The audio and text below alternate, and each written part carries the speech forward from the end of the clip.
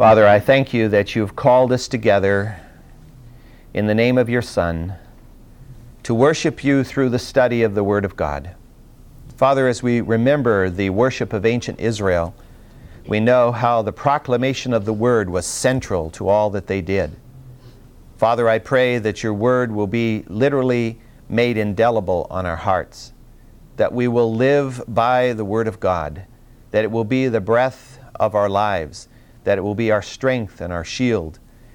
And Father, I pray that you will just enable us thereby to serve you in an effective way in all those callings that you've brought into our various lives, that we might reflect Jesus at home, at work, at school, at play, wherever we may be, that we will remember that we belong to you, and the Word will instruct our thoughts and our feet and our actions and our words, that in every way your name will be exalted. Be present with us here this morning, I pray. Illumine our minds through your Word and help us to understand what is being said that is for us today. And Father, wherever the Word is being taught this morning in the various classes and in the service that is concurrent with this, that you will be powerfully present. Lord, bless each life according to each need this morning. We do trust you for these things in Jesus' name. Amen. You'll turn to the 31st chapter of the book of Deuteronomy, Deuteronomy chapter 31. Let me read the first 8 verses. So Moses went and spoke these words to all Israel. And he said to them, I am 120 years old today. I am no longer able to come and go, and the Lord has said to me, you shall not cross this Jordan. It is the Lord your God who will cross ahead of you. He will destroy these nations before you, and you shall dispossess them. Joshua is the one who will cross ahead of you, just as the Lord has spoken. And the Lord will do to them just as he did to Sihon and Og, the kings of the Amorites, and to their land when he destroyed them. And the Lord will deliver them up before you, and you shall do to them according to all the commandments which I have commanded you. Be strong and courageous. Do not be afraid or tremble at them. For the Lord your God is the one who goes with you. He will not fail you or forsake you. Then Moses called to Joshua and said to him in the sight of all Israel, be strong and courageous. For you shall go with this people into the land which the Lord has sworn to their fathers to give them. And you shall give it to them as an inheritance. And the Lord is the one who goes ahead of you. He will be with you. He will not fail you or forsake you. Do not fear or be dismayed. It is interesting as we look at this particular passage that we discover that there are 3 reasons given here as to why Moses will not be going into the promised land at the head of his people.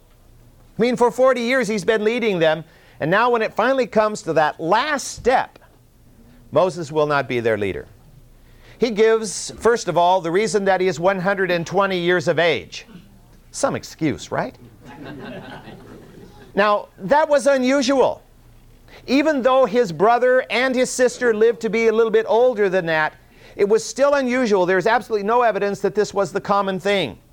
In fact, you know that, you remember that the word of the Lord was to Israel that all of those 20 years of age and older who had failed to go into the promised land, which was everybody except, of course, Joshua and Caleb, they would all die in the wilderness.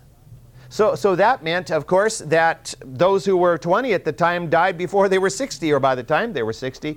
So this was an unusual age even at that particular time. It seems likely that God preserved this family specifically beyond the normal lifespan, not only because of their exemplary faithfulness to God, but because of the purpose to which God had called them, the role that he had given to them in the leadership of Israel. As weak as they were, as failing as they were, and you remember how Miriam failed and how Aaron failed and even Moses himself, and yet the call of God was upon them, and he empowered them to live this length of time. I mean, Moses had to live quite a while because God didn't even call him until he was 80. Secondly, we discover that Moses was no longer to lead Israel into battle as he used to. This was, of course, due to his declining strength. What we will discover in later passages is that Moses, we're told, was still strong in eye, strong in ear, basically strong in body. And what that, of course, meant was he was unusually healthy for being 120, but he no longer had the physical vigor to lead them in a military campaign, and that would, of course, be understandable. Thirdly, though, and by far the most significant reason that Moses would no longer lead Israel was that God's discipline was upon him for the sin that had been committed at Meribah. Above everything else, God wanted the people to know, He wanted the people to understand that God does not tolerate any attempt to usurp His authority, to take His place. That is why men and women die, perish, and go into eternal destruction, because they have chosen to usurp God's place in their lives and put themselves in that place. You may have read the article that was in the newspaper a couple of days ago where this man recently just died, and somebody had asked him before, why was he using methamphetamines? And he said, why not? That was his answer, why not? Well, if you don't have the Lord, why not? There's no one else. You're the God of your own life. Do what you want. Those who put someone else in God's place suffer the consequences, which are eternal. And God wanted Israel to understand that. God had forgiven Moses. Moses was forgiven. God was not holding a grudge against Moses. But for the sake of Joshua, and for the sake of the others who would be leaders of Israel in subsequent ages, the consequences of Moses' attempt to usurp God's position were inescapable. It's sort of like you and I today can do something which is wrong and God will forgive us, but that doesn't mean that we won't suffer consequences from what we have done. God might forgive me if I, in a burst of anger, take off in my car, drive the wrong way on the freeway at 100 miles an hour, have a head-on collision, kill myself. He may forgive me for my folly, but I still pay the consequences, and maybe someone else does too. Just in case the people were frightened at the thought of losing their strong and godly leader. Many had grown up and all they had known was Moses as their leader. Moses reminded them that the real leader was God. Your real leader is God.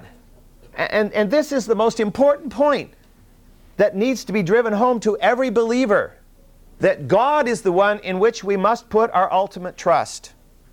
God will go before them, and He will give them victory in the promised land. Human leaders come and go. Only God is always there. Only God displays infinite wisdom and almighty power.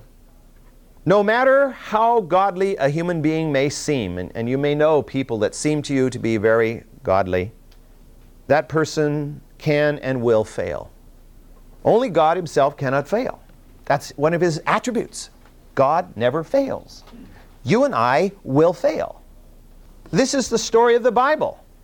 Read the story of Adam and Eve, perfect in the Garden of Eden. No sin nature. And yet what? They fail. And you pass on through the course of history, you come to another garden, a garden called Gethsemane. And there you find disciples who fail in the midst of Jesus' agony. This is the story of the human race. Humans will fail. No matter how close to God a person may walk, he or she will fail. God never fails. That's one of the reasons why it's very important that we do not become totally dependent on a person or even a group of persons. It's very important for us to have spiritual mentors. Maybe someone that you can associate with often, or somebody who is the author of books that you love to read, or some way we need to have spiritual mentors. But we must never place our faith in those spiritual mentors. Our faith must be in God, because our mentors will fail. And you and I know that. You probably have books in your library where you thought were wonderfully written, and you've discovered since the time the book was written, that author has fallen in some awful way. And we understand that God is the only one who never fails. Our mentors are not to be there to be our guide or our hope. They are lead us to God, who is our guide and is our hope. And that's what Moses is trying to get across to these people. Yes, I have been your leader. I'm going to be gone now. I'm transferring the mantle here to Joshua. Joshua is not perfect either. He's going to fail. He's already failed at times in the past. But God never fails. Trust in Him. Walk with Him. He will be with you. We must look beyond frail human beings to, as Paul said to Timothy, the blessed and only sovereign, the King of kings and Lord of lords, who alone possesses immortality and dwells in unapproachable light. Moses is a very encouraging person here.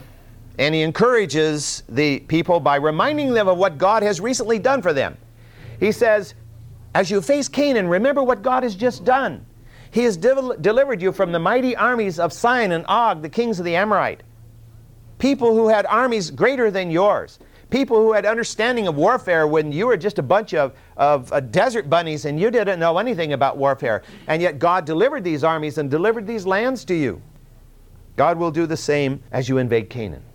As you move into the promised land, God will be with you as He was in Transjordan. And then as God gave them the victory, their response was to do all that God had commanded through Moses and all that was written in this book. That Moses was right at this moment in the process of completing. He is ending the account of Deuteronomy, and now the Pentateuch is complete. Genesis, Exodus, Leviticus, Numbers, and Deuteronomy are there. They aren't known by that, but the law, the Torah, as the Hebrews say, the Torah, as we call it, is complete. Moses then exhorted Joshua and the people with these wonderful words. I hope they stood out to you as I read them. Let me read them again from verse 6. Be strong and courageous. Do not be afraid or tremble at them, for the Lord your God is the one who goes with you. He will not fail nor forsake you. Then Moses called to Joshua, and he said to him in the sight of all Israel, can you see the picture? Pulling Joshua up alongside him and standing him there in the front of the whole congregation of Israel. Be strong and courageous, for you shall go with this people into the land, which the Lord has sworn to their fathers to give them, and you shall give it to them as an inheritance. I mean, there's no ifs, ands, or buts about it. It's you shall. And the Lord is the one who goes ahead of you. He will be with you. He will not fail you or forsake you. Do not fear or be dismayed. This was a powerful promise to Joshua and to all the Israelites. Shortly after his resurrection, Jesus made a promise that rings somewhat the same way. You all know it well. I'll just turn to it quickly at the end of Matthew. We often call it the Great Commission.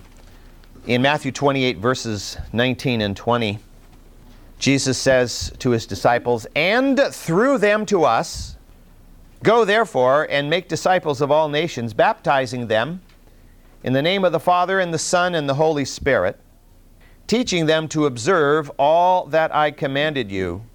And lo, I am with you always, even to the end of the age. A cardinal principle of the Christian walk is that Christ is always personally with His people. Wherever they go, whatever they do, He is with them. Jesus assures us of that in this passage where He says, lo, I am with you always, even unto the end of the age. It's an unlimited promise. The word always there, translated in this particular translation, is literally every day without exception. Lord doesn't say, lo, I'm with you on Sundays, but you're on your own Monday through Saturday. Or He doesn't say, I'm with you every other day. He says, lo, I'm with you always. And the statement is written in such a way as to imply without exception.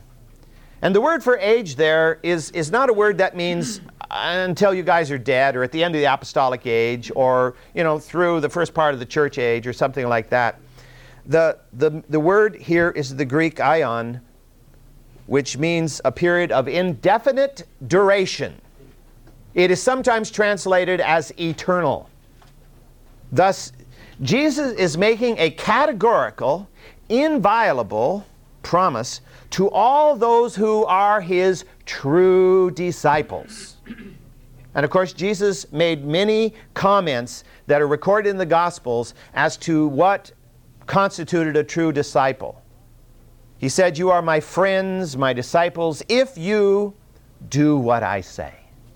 So those who walk in obedience and faith to him, he says, lo, I am with you always, even unto the end of the age. There will never be a time, there will never be a place in which I am not personally with you to empower you in that hour. This includes us. This was not a statement just made to, the 11 disciples there. They were on the top of a mountain in Galilee when Jesus made this promise. It wasn't just to them. It was to them and through them to all of us. 1970 years later, this promise is as true for you and for me as it was for those 11 on that mountaintop. And of course, you might be as frightened about living in this age as they were living in their age. It was a very difficult time in which they lived. Rome was the conquering power of the Mediterranean world at that time, and Rome was not a Christian power. Sometimes we get really upset about the fact that our government acts in some pagan ways. Well, what's new, When Christianity was founded, they worshipped a whole pantheon full of gods, and they worshipped the emperor. And if you weren't willing to bow down to the emperor, that constituted a statement of treason against the government, because worshiping the genius of the emperor was considered the same as pledge allegiance to the flag is today. And so, looking at it from the human point of view, those 11 guys standing on top of that mountain, they had a big task ahead of them, and it was impossible. Utterly impossible. But Jesus said, I am with you always. And I think the implication was, I'm with you just as I am with you now. I will be with you. It'll be in spirit, but I'll be as really there as I am with you right this moment on the top of this mountain. So I think that we can look at this promise in Deuteronomy 31, where he says to Joshua and to Israel, be strong and courageous, and don't be afraid or tremble, because I'm going to be with you and I'm going to go before you. I think we can take that and apply it to ourselves just as really as we can take the Matthew 28 passage. Because there are other New Testament passages that imply that this is so. Let me read from Hebrews chapter 13. Hebrews chapter 13, reading at verse 5. Let your character be free from the love of money, being content with what you have, for he himself has said, I will never desert you, nor will I ever forsake you. So that we confidently say, the Lord is my helper. I will not be afraid. What shall man do to me? Remember those who led you, who spoke the word of God to you. And considering the result of their conduct, imitate their faith, Jesus Christ, the same, yesterday and today, yes, and forever. This is a very, very important passage to see how all of this links together. The book of Hebrews, as you well know, here is a book that focuses on Jesus as the perfect fulfillment of the Old Testament types. And so as the writer here in Hebrews 13, verse 5, quotes from Deuteronomy 31:6. That's what he is saying there. When he says, he himself has said, I will never desert you, nor will I ever forsake you. He is quoting from Deuteronomy 31:6. And he is saying, he himself. Hebrews is written about whom? Jesus Christ. He himself has said. So what is he saying here? He is implying the co-equality of Jesus Christ and Yahweh. That's what he is saying. And therefore he is making these Deuteronomy words, these words spoken by Yahweh through Moses to the people, I am with you always, he is making those words to be the words of Jesus Christ. Although it will be 1,400 years before Jesus Christ is incarnate in Judea. And yet he is saying those are the words of Jesus Christ, which were spoken through the prophet Moses. And then he goes on in the 8th verse to say, Jesus Christ is the same yesterday, today, and yes, forever. When we put it all together from this Hebrew passage, I think we are to understand that the promise that was made in Deuteronomy 31 by Yahweh, recorded by Moses 3,400 years ago, and the promise that was made by the psalmist, because verse 6 is a quote from Psalm 118 where he says, the Lord is my helper, I will not be afraid, what shall man do to me? He is also saying here that the promise recorded by the psalmist probably 3,000 years before this Hebrews passage, that these two passages are applicable to the reader of the Hebrews. That you can take that Deuteronomy passage and that Psalm passage and apply it to yourself just as was meant for Joshua and was meant for whoever read the Psalm 118. By extension, therefore, because they are the words of Jesus Christ, who is the same yesterday, today, and forever, they apply to us. I mean, it's logic. It follows one step at a time, right through. So that you can take these Old Testament passages and bring them down and apply them to our own lives in that sense. In the 7th verse of this same Hebrews passage, we read of continuity. Continuity that exists between the church of today and God's spokesman of past days. There is continuity between Moses and us today. We are, of course, described by Paul as children of Abraham. There's continuity throughout the Scripture. So many want to take the Bible apart, and they say the Old Testament is not important to us because it was written for people who lived a long time ago. It's the Old Covenant, has nothing to do with us today. We live under the New Testament, and so many people study the New Testament. They totally forget the Old Testament, and that is bad hermeneutics. Very bad hermeneutics. In fact, I don't know if you get Christianity Today, but they have the list of all the what they are awarding as the books of the year. And of course, Billy Graham's biography is at the top, and then there's 24 other books that are given awards for being the best books of this year in the Christian circle. And in the comments about it, the writer says what you discover here is a lack of any books dealing with the Old Testament. And he says, he's implying that that is a serious weakness. A serious weakness. You and I are living in an age when people like to just deal with issues that have to do with how I can be a better mom, how I can be a better pop.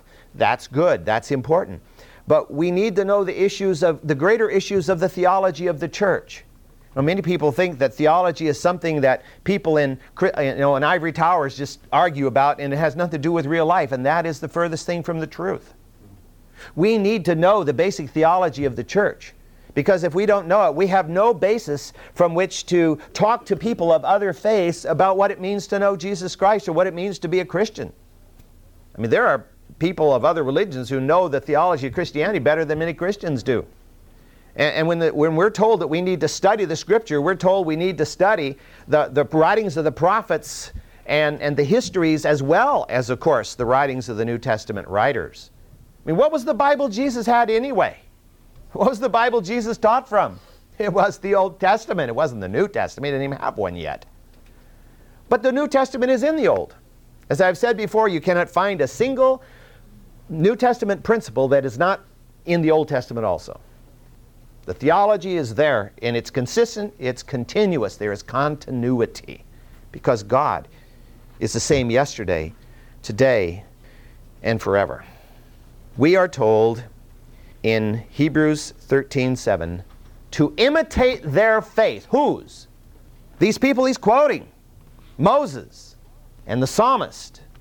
Imitate their faith. Walk in their way. Know God as they knew God. The men who spoke the word of God as recorded in Deuteronomy 31, and the psalmist who spoke the word of God as recorded in Psalm 118. Why? Because it is the same God who inspired both men, and who inspired Peter, and who inspired Matthew and Mark and Luke and John. The same God.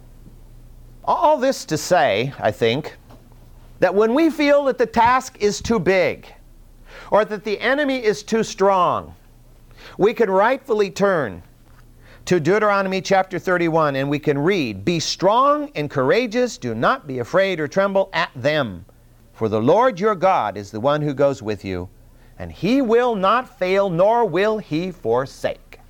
You don't have to do it on your own. In fact, if you're doing it on your own, you might as well give it up now. And that's why there are so many failures out there in the, quote, Christian ministry. Because they've lost their moorings and they're trying to do it on their own. They're trying to go forth in charisma I really feel sorry for people who have this kind of natural magnetic charisma, because there's a strong temptation to go in that rather than in the strength of the Lord.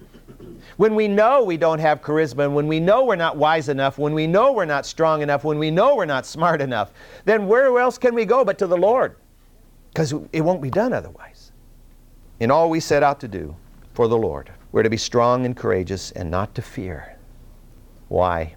Because in this passage we're told He goes before us as well as with us. So He's already been ahead and prepared the way. Remember when He sent out the 70?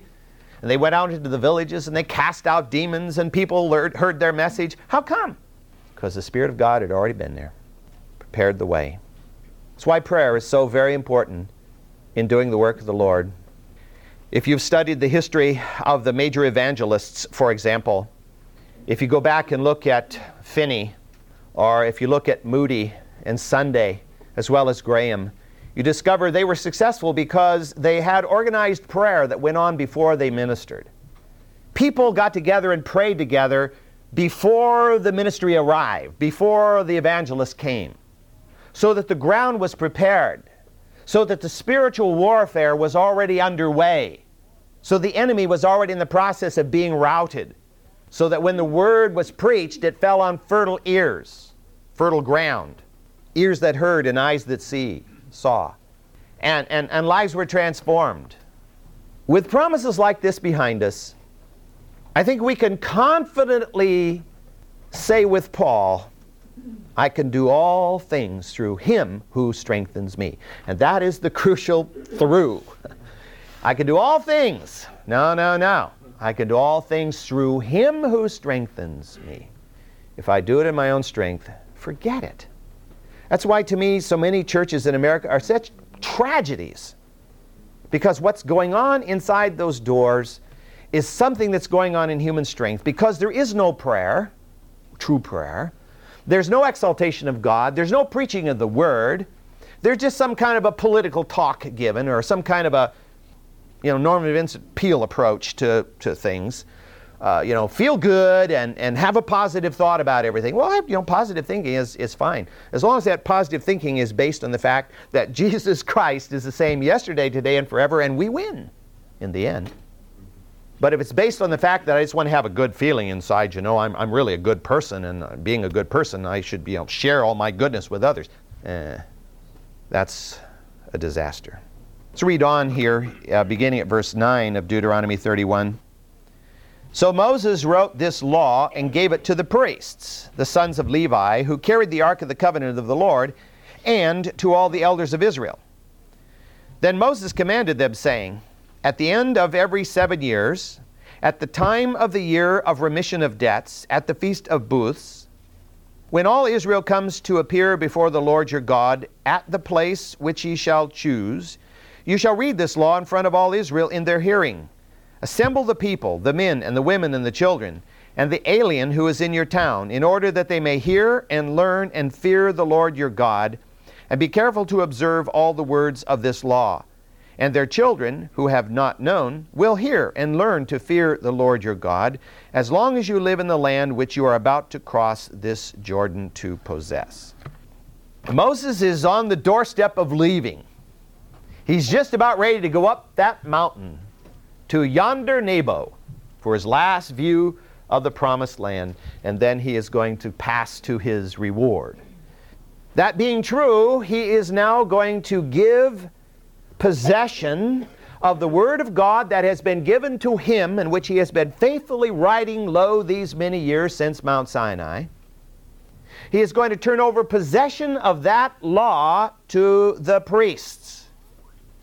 The scrolls which he has written of Genesis, Exodus, Leviticus, Numbers, and Deuteronomy are now to be passed over to the priests. And they are to keep it with the Ark of the Covenant. And as they keep the Ark, they must keep the scrolls. And it's done in the presence of all the elders so that they are held accountable. Now, there is no statement in this passage to imply that the priest decided we better copy this, but I think it's just hard for me to imagine that receiving this from Moses and knowing that he's passing on and that this is all that's going to be left, it's hard to imagine they didn't sit down and say, whoops, we better make some copies of this, because if something happens to one of these, it's gone. And I think right away they began the process, which has been going on now for 3,400 years, of copying the Word and making copies of it and making it available, not of course to the ordinary people, but making, in those days, making copies so that it would be preserved. Moses commanded that the law be read publicly to all of the Israelites during the sabbatical year, at the time of the Feast of Booths, which is September, October by our calendar.